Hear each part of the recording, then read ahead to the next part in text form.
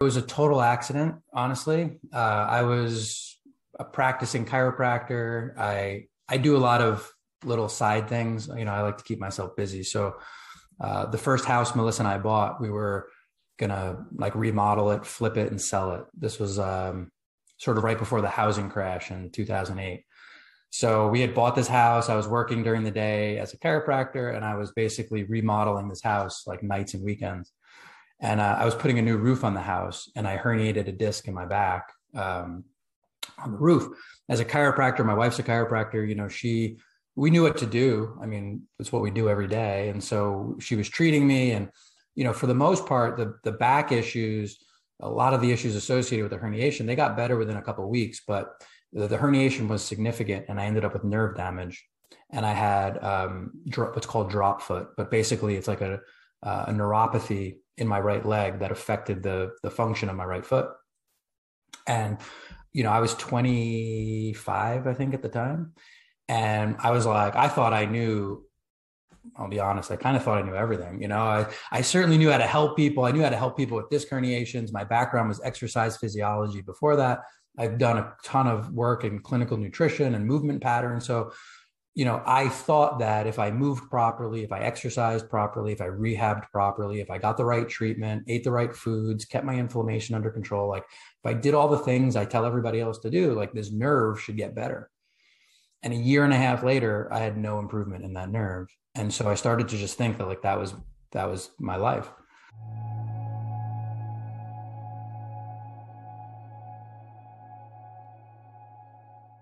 Hey, welcome back to Normalize the Conversation. Today, I'm here with Dr. Jason Soners. Fascinated with human biology and performance, Dr. Jason Soners is always working to integrate new knowledge and practical experience. In addition to his Doctor of Chiropractic, he earned his Diplomate of the Chiropractic Board of Clinical Nutrition and his Diplomate of the International Board of Applied Kinesiology. He is currently earning his PhD in molecular biology with a concentration in regenerative medicine at the University of Miami School of Medicine. He published an Amazon best-selling book in 2020, Oxygen Under Pressure, describing the science and benefits of using hyperbarics for a variety of indications, longevity, and performance enhancements.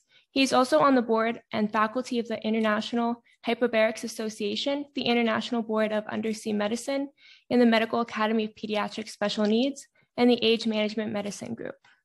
A popular speaker at functional medicine conferences all over the country, Dr. Soners also teaches the first and only HBOT certification course designed specifically for functional medicine doctors and HBOT technicians. Those who successfully complete the IHA-approved course are awarded certified hyperbaric practitioner status by the IBUM, which has been certifying practitioners, operators, and clinics for more than 25 years. Dr. Soners and his wife, Dr. Melissa Soners, are co-owners of Core Therapies Family Wellness Center, a multidisciplinary clinic in northern New Jersey. They also own 2 hyperbaric clinics, New Jersey HBOT and PA HBOT, as well as HBOT USA, a business designed to help other practitioners obtain hyperbaric equipment and education, develop their business protocols, and earn HBOT certification. Thank you so much for joining me today. How are you really? I'm doing great. Thank you. I'm happy to be here. Thank you for inviting me. Pretty much any time, somebody has a platform like this and we can share some information that might help somebody out there that's looking for solutions to whatever issues might ail them, I'm always happy to participate. So I really appreciate the invite. Of course. I'm really excited for this conversation on hyperbaric medicine. Recently in the mental health field, I've started to see a lot of movement on hyperbaric oxygen therapy as a treatment, but there's a lot of mixed reviews out there on whether or not it works. So I'm looking forward to having you share the science behind it and debunk a lot of those myths that are out there. So to start, for those who don't know, what is hyperbaric oxygen therapy?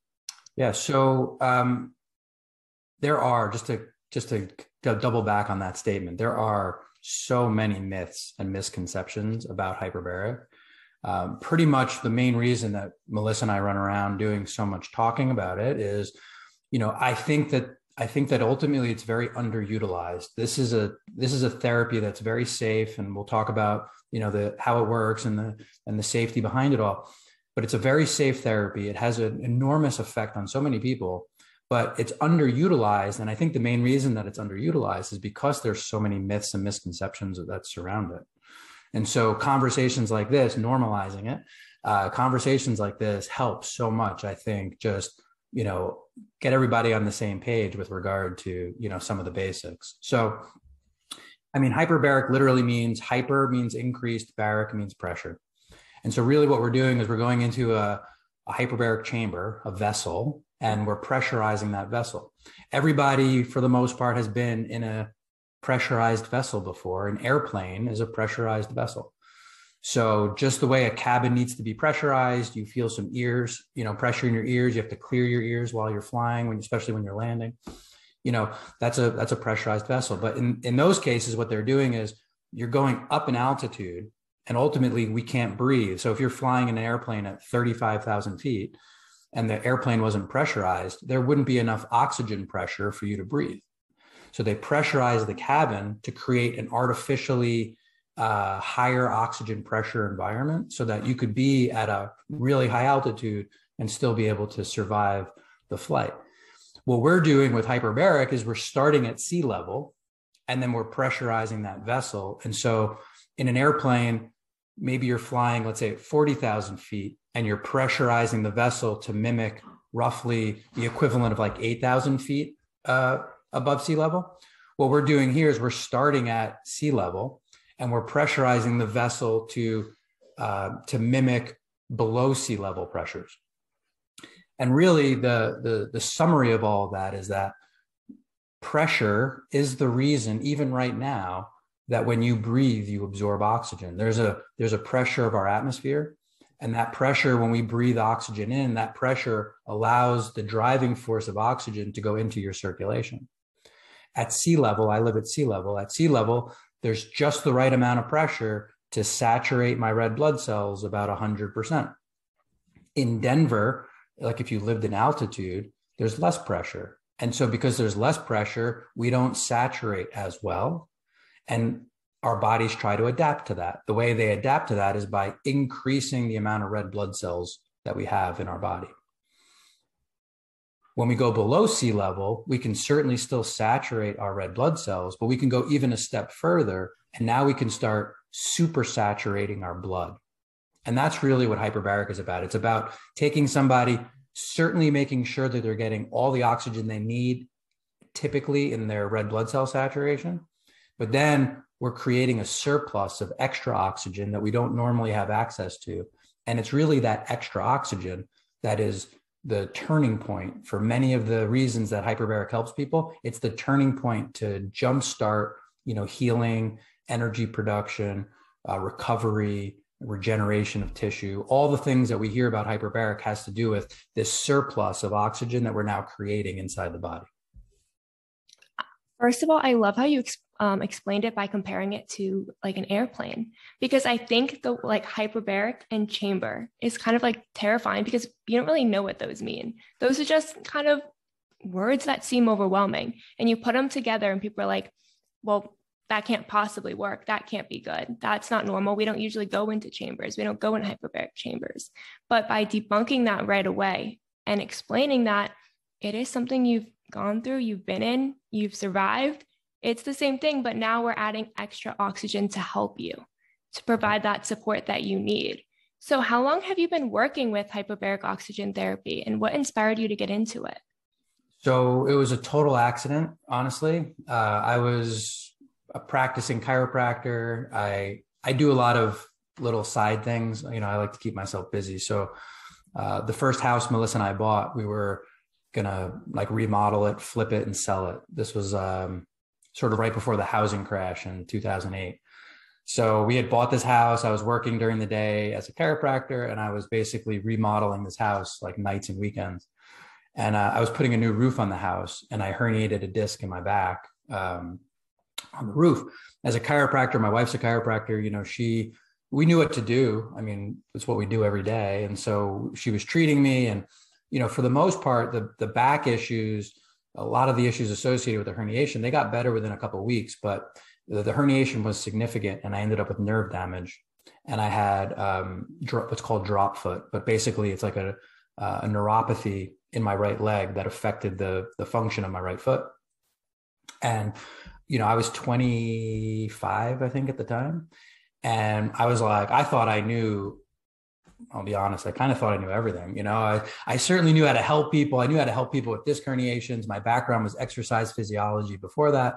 I've done a ton of work in clinical nutrition and movement patterns. So, I thought that if I moved properly, if I exercised properly, if I rehabbed properly, if I got the right treatment, ate the right foods, kept my inflammation under control, like if I did all the things I tell everybody else to do, like this nerve should get better.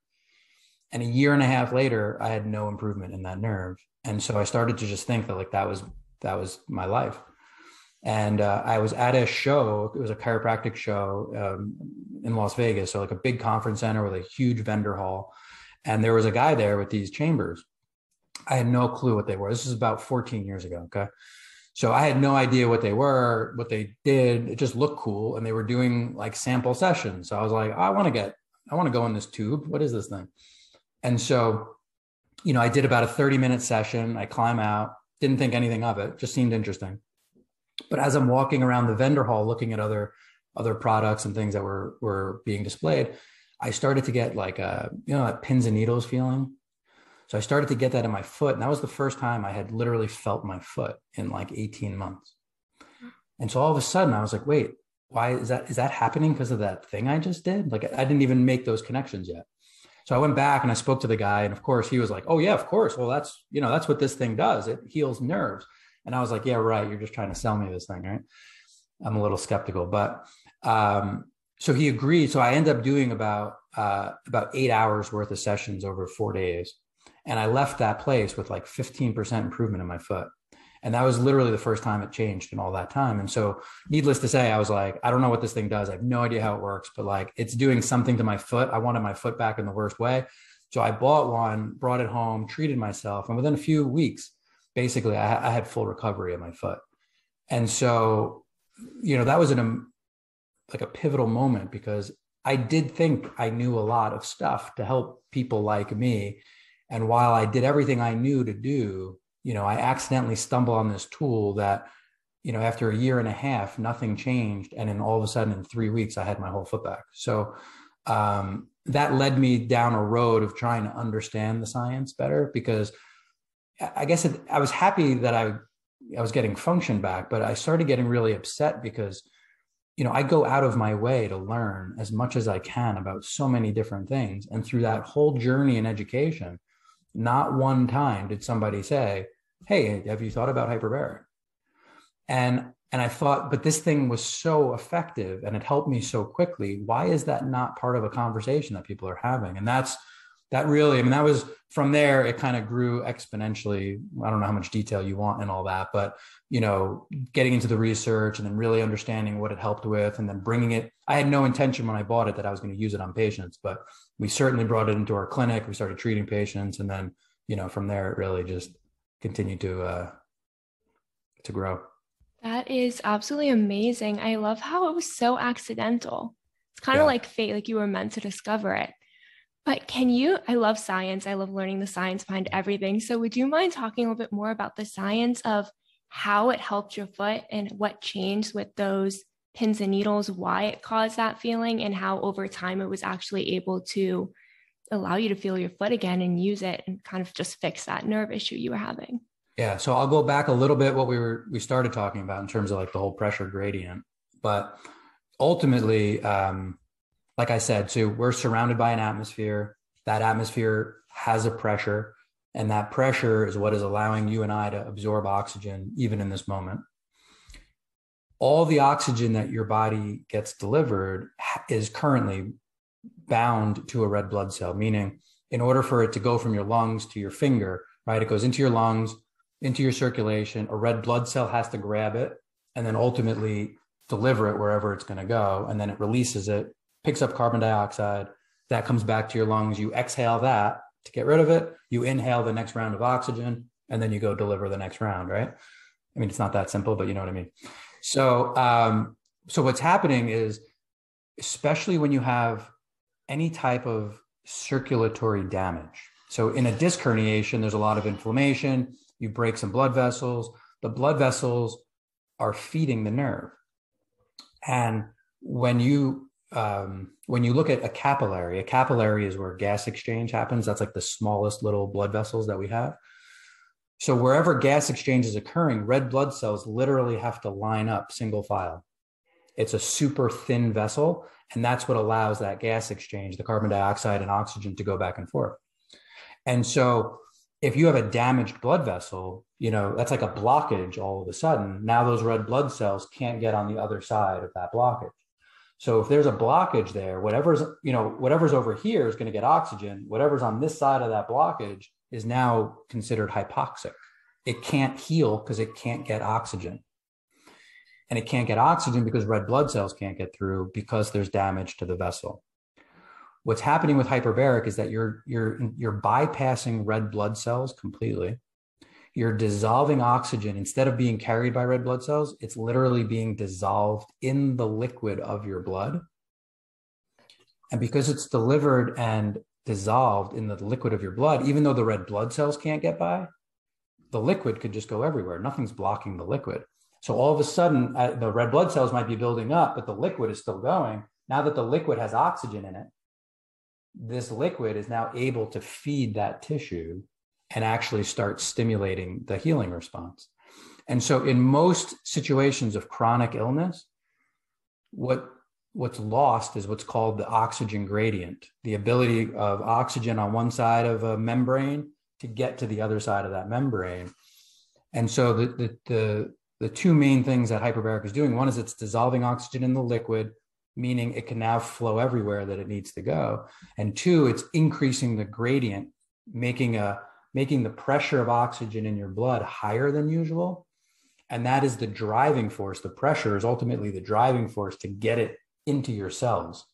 So as the pressure increases and the oxygen percentage increases, and now it's all being dissolved in your blood, and that's going literally everywhere throughout your whole body, every cell in your body is now able to uptake a higher percentage of oxygen than normal. That is so cool. I love how it kind of solves the problem of inflammation where your red blood cells can't get through, where you can't heal. You can't even begin to really heal. And to be able to just get that oxygen through anyways, that's incredible. So now going from physical health to brain health, I think a lot of people have heard about it for a traumatic brain injury, which kind of makes sense when you're talking about inflammation. However, it really extends well into multiple mental health conditions as well. So what are some of the mental health conditions that HBOT can potentially treat? Sure. So even today, so 14 years ago when I got into this, the amount of research on most of these topics was, like maybe this much. Today, maybe it's like, but we still have an enormous way to go. That's actually the reason I started this PhD program. Was I wanted an outlet or a mechanism that I can actually start doing some of this research to contribute to this lack of research in some of these areas. What I would say is that in the last 10 years, but primarily in the last like 2 or 3 really, our awareness, especially in things like mental health, really has skyrocketed. There's a few different mechanisms. So one is that because we don't have as much research in a lot of these topics as we need, what we really have to understand are mechanisms of action. In other words, a human goes inside this chamber, they get this extra oxygen that I'm talking about. Regardless of what's either right or wrong with that person, what are the cascade of events that go on inside that person's body because they were exposed to this oxygen? And there's a whole list. It's a pretty long list. But on that are things like, on the physical healing, like we talked about, but, collagen and fibroblast formation, stem cells. So literally like rebuilding tissue, soft tissue, muscles, nerves, bone, even skin. Separate from that, there's a whole chemical cascade that has an effect on neurotransmitters, hormones. And so there's a few pieces to mental health component of this. One is that certain physical issues, whether that's food related or gut related, there's a lot of chemistry in our body that is always sending signals to our brain. So this connection between our body and our brain is vast and also not well understood even at this time. I would even say that 5 years ago, people would have thought it was controversial that I was even saying that there's this strong connection between the body and the brain. Meanwhile, we clearly know that that's true. The reason to bring that up is that when the body is releasing certain chemistry of inflammation, it's going to send those same chemicals to our brain so that our brain understands the messages that the body is trying to send. So as a great example, even in our clinic, we do a lot of work with, let's say, food and supplements and different things to help gut health, because we know that there's a really strong connection between poor gut health and people who struggle with varying types of mental health. And a lot of that has to do with helping the chemistry of neurotransmitters and hormones and the like.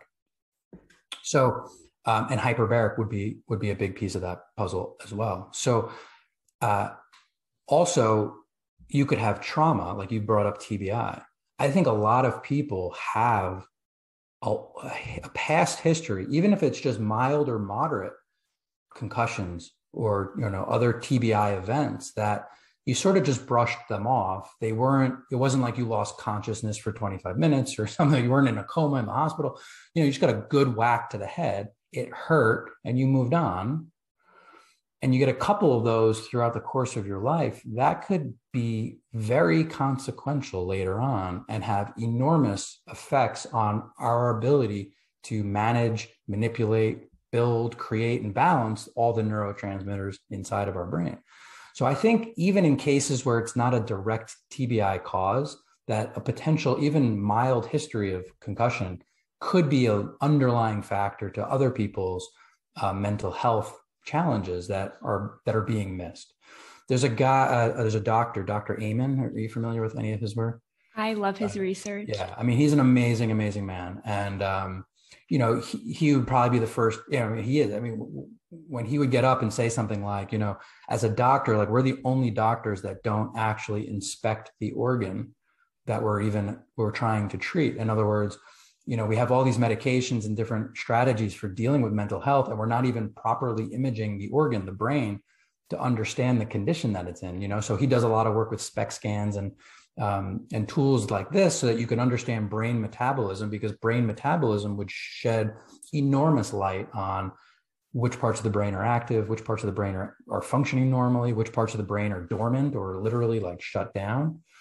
And so there's a lot of work now being done with, as an example, what role does hyperbaric play in improving these SPECT scans? Because if we can improve brain metabolism, if there's an area of inflammation in the brain or an area of dormancy in the brain, and then that tissue is not being perfused properly, and that could be from addiction, that could be from trauma, that could be from inflammatory issues, all kinds of different things. If it's not metabolizing properly, we can't possibly expect it to function normally. And as we hyperperfuse, as we deliver higher levels of oxygen to the brain, and it's not like we can direct it. I can't say like, okay, well, when you go in the chamber, we're going to put it in your elbow. And when I go in the chamber, we're going to put it in my brain. You breathe it, it goes into your circulation, and it just goes everywhere, anywhere your body might need that extra oxygen. So as we increase the perfusion of the brain, we start to see improved brain metabolism. And we start to see areas of hyperactivity in the brain start to decrease and normalize. We see areas of hypoactivity in the brain start to increase their activity and normalize. And ultimately, we're not trying to, unlike medication, where we're trying to like have a very specific effect on a particular neurotransmitter or receptor. We're really just trying to give the body the ingredients that it already needed in the right amounts to get the brain or whatever body part we're talking about to just start to behave more optimally or more normally, so that we get the tissue response that we're all really looking for. So hyperbaric's got an effect on the inflammation for sure, like you said, and that's very well researched in terms of different inflammatory markers, different cytokines, and the ability for hyperbaric to reduce the chemicals our body makes that are inflammatory, but also increase the chemicals that our body makes that are naturally anti-inflammatory. So it really helps to create balance there. But now there's more research coming out in the balance of the neurotransmitters, the balance of the hormones. And 100%, there's a lot of great studies now on the normalization of brain metabolism as seen through things like SPECT scans.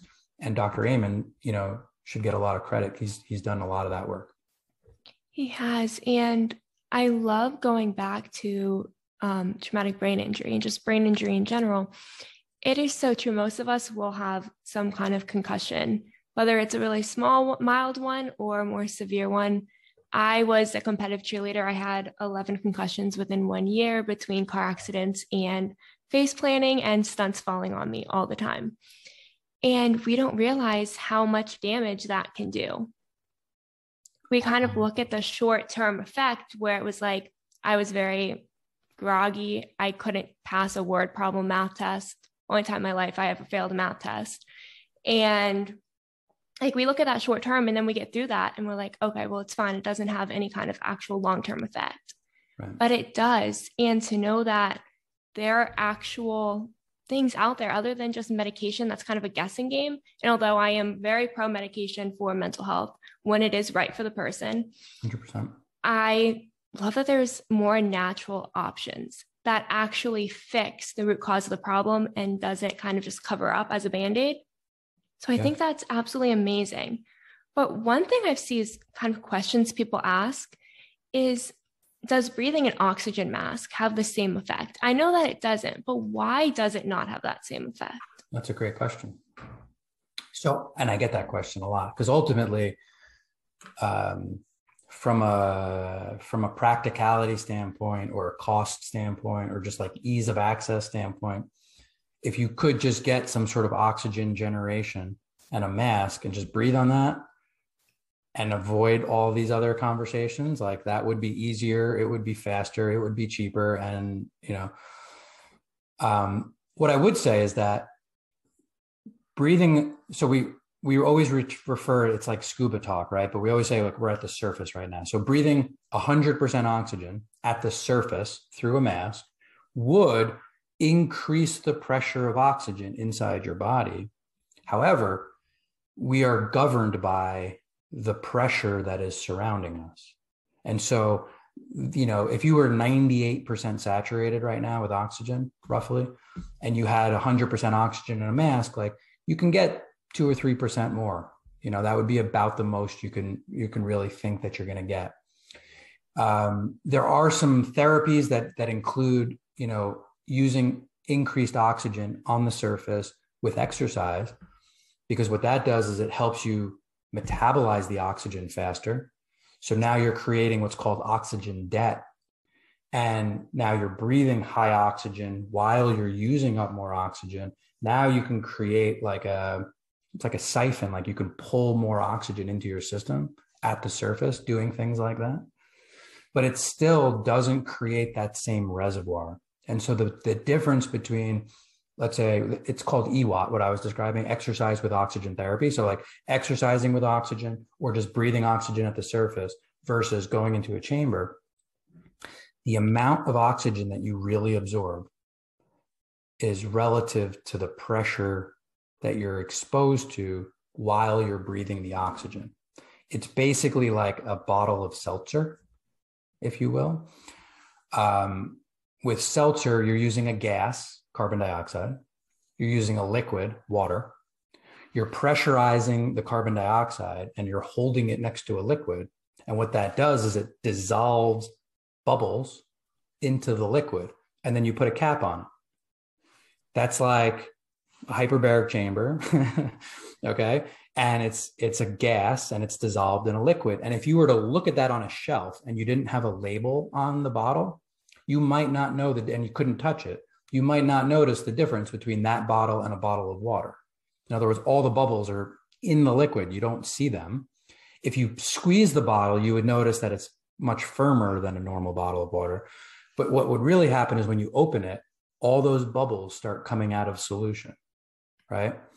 So when you go inside of a chamber, we're using a gas. We're not using carbon dioxide, we're using oxygen. And we're using a liquid. We're not using water, we're using your blood. But ultimately, we're doing that same thing. You're inside the seltzer bottle and you're being exposed to this increased pressure of oxygen. And now that oxygen is literally being dissolved in your blood, just like that bottle of seltzer. And the amount of oxygen that you can hold in your body in that environment is literally exponentially higher than any other thing that you can think of to do to get more oxygen. And as long as you're inside that chamber, you're just literally filling up with oxygen. And then when you get out of the chamber, just like when you open the bottle of seltzer, those bubbles start trying to come out. But when those bubbles are coming out, when they're oxygen bubbles and they're in your body, and now they're trying to come out of circulation, basically, they don't just like bubble into the atmosphere. They literally interact with your entire body.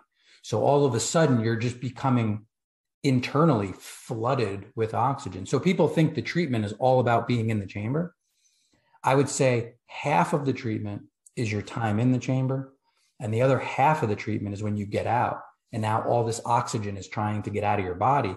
And as it's getting out of your body, it's interacting with your cells. So imagine, while you're in the chamber, there's all this extra oxygen, but it's all in the tubes.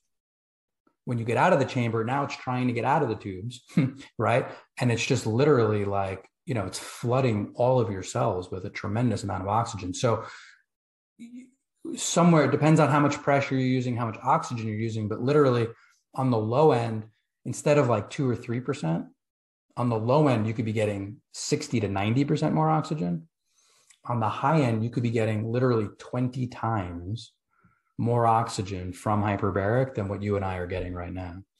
And to date, there's just no other tool that can deliver oxygen at that level besides hyperbaric because of those mechanisms. That is really cool. I like how it's not, the whole treatment isn't really just being inside the chamber. It's afterwards that it continues to have effect on you. Yeah. And that it continues to kind of treat you as you continue on your day. So originally you spoke about your story and how in one session you started to feel different afterwards, but you did it for a few weeks before you finally got that full effect. Is it always something that takes multiple sessions? Is it something that sometimes there's a one session? Is it something that you have to do kind of frequently for the rest of your life? How does it really work? So it varies tremendously based on basically like what's wrong, how severe is it, how long have you had it, like what the goals are in terms of treatment. So what I would say is that most people using it especially for chronic issues, like think about it like this.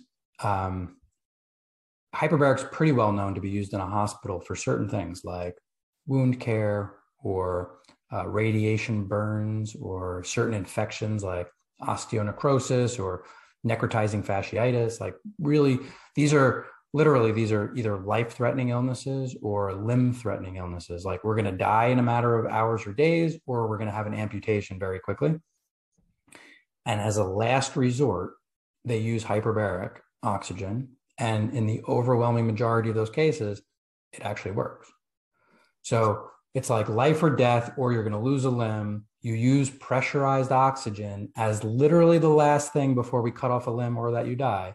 And somehow that magically helps these people dramatically. So one issue I have is like, why are we waiting so long? Maybe we should introduce that a little sooner for these people and have a better outcome. But more importantly, what I would say is you need a lot of pressure and a very high percentage of oxygen, and you have to be very aggressive. Those people might do 2, 3, 4 sessions a day for 3 or 4 days in order to change what the physiology inside their body. For people that are not life and death or, life and limb, literally, the things that we use hyperbaric for, which are much more chronic issues, people are often, they have these issues for a year, 5 years, 10 years, 20 years. They're not as intense, but they certainly have enormous effects on our quality of life. And it's like either they get a little bit worse over time or they're just stagnant, but it's a level of dysfunction over a long period of time. We probably don't need to be that aggressive. We're not going to do 3 or 4 times a day, but we certainly might do 3 or 4 times a week, right? In some cases, maybe 2 or 3 times a week. And often it's not for 5 or 6 days. It's a couple times a week, but it's for months. Because really the effect that we're trying to have is in normalizing and balancing, the person's physiology. When you've had the condition for months and years, your body's set point, your body's, understanding of homeostasis is skewed. And so it's really a smaller dose over a much longer period of time that gets bodies to start to stabilize and understand like that response. So ultimately, I'd say the overwhelming majority of patients in our office, depending again on what they're coming in for, 10 hours would be a very like low protocol, I would say. Most people do somewhere between 20 to 40 hours worth of care over somewhere between, 6 to 10 weeks. Varying frequencies and durations, again, based on sort of severity of what they're experiencing. But very few people, there are short-term benefits, like a little blast of oxygen, pretty much any cell will start making more energy. Any cell will start reducing some percentage of the inflammation that it's dealing with. Your immune system will get a boost pretty quickly. So there are certain changes that literally every hour someone's exposed, there's benefit.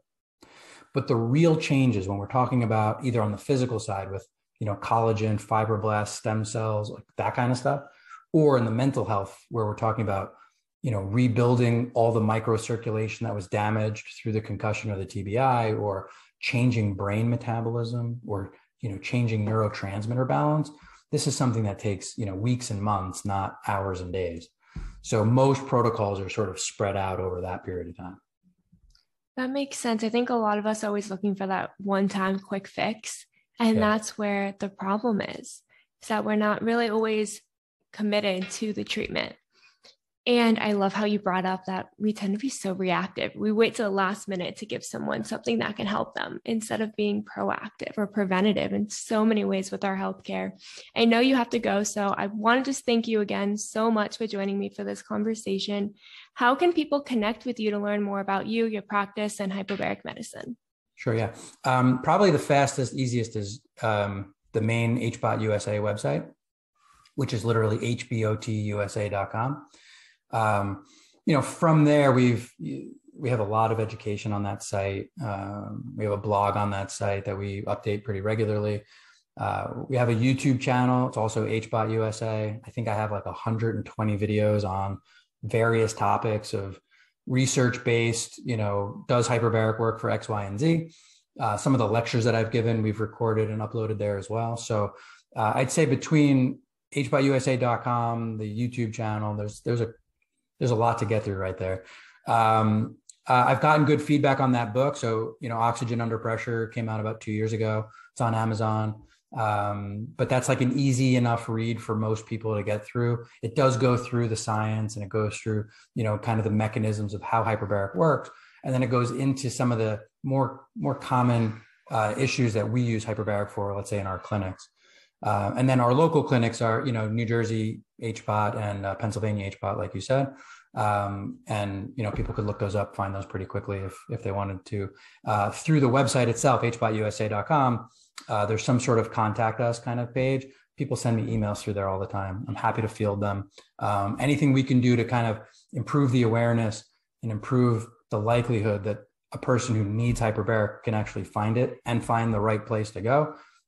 That's part of our mission. We're happy to help people go through that process. You are absolutely amazing. Thank you again so much. Oh my God. Thank you so much.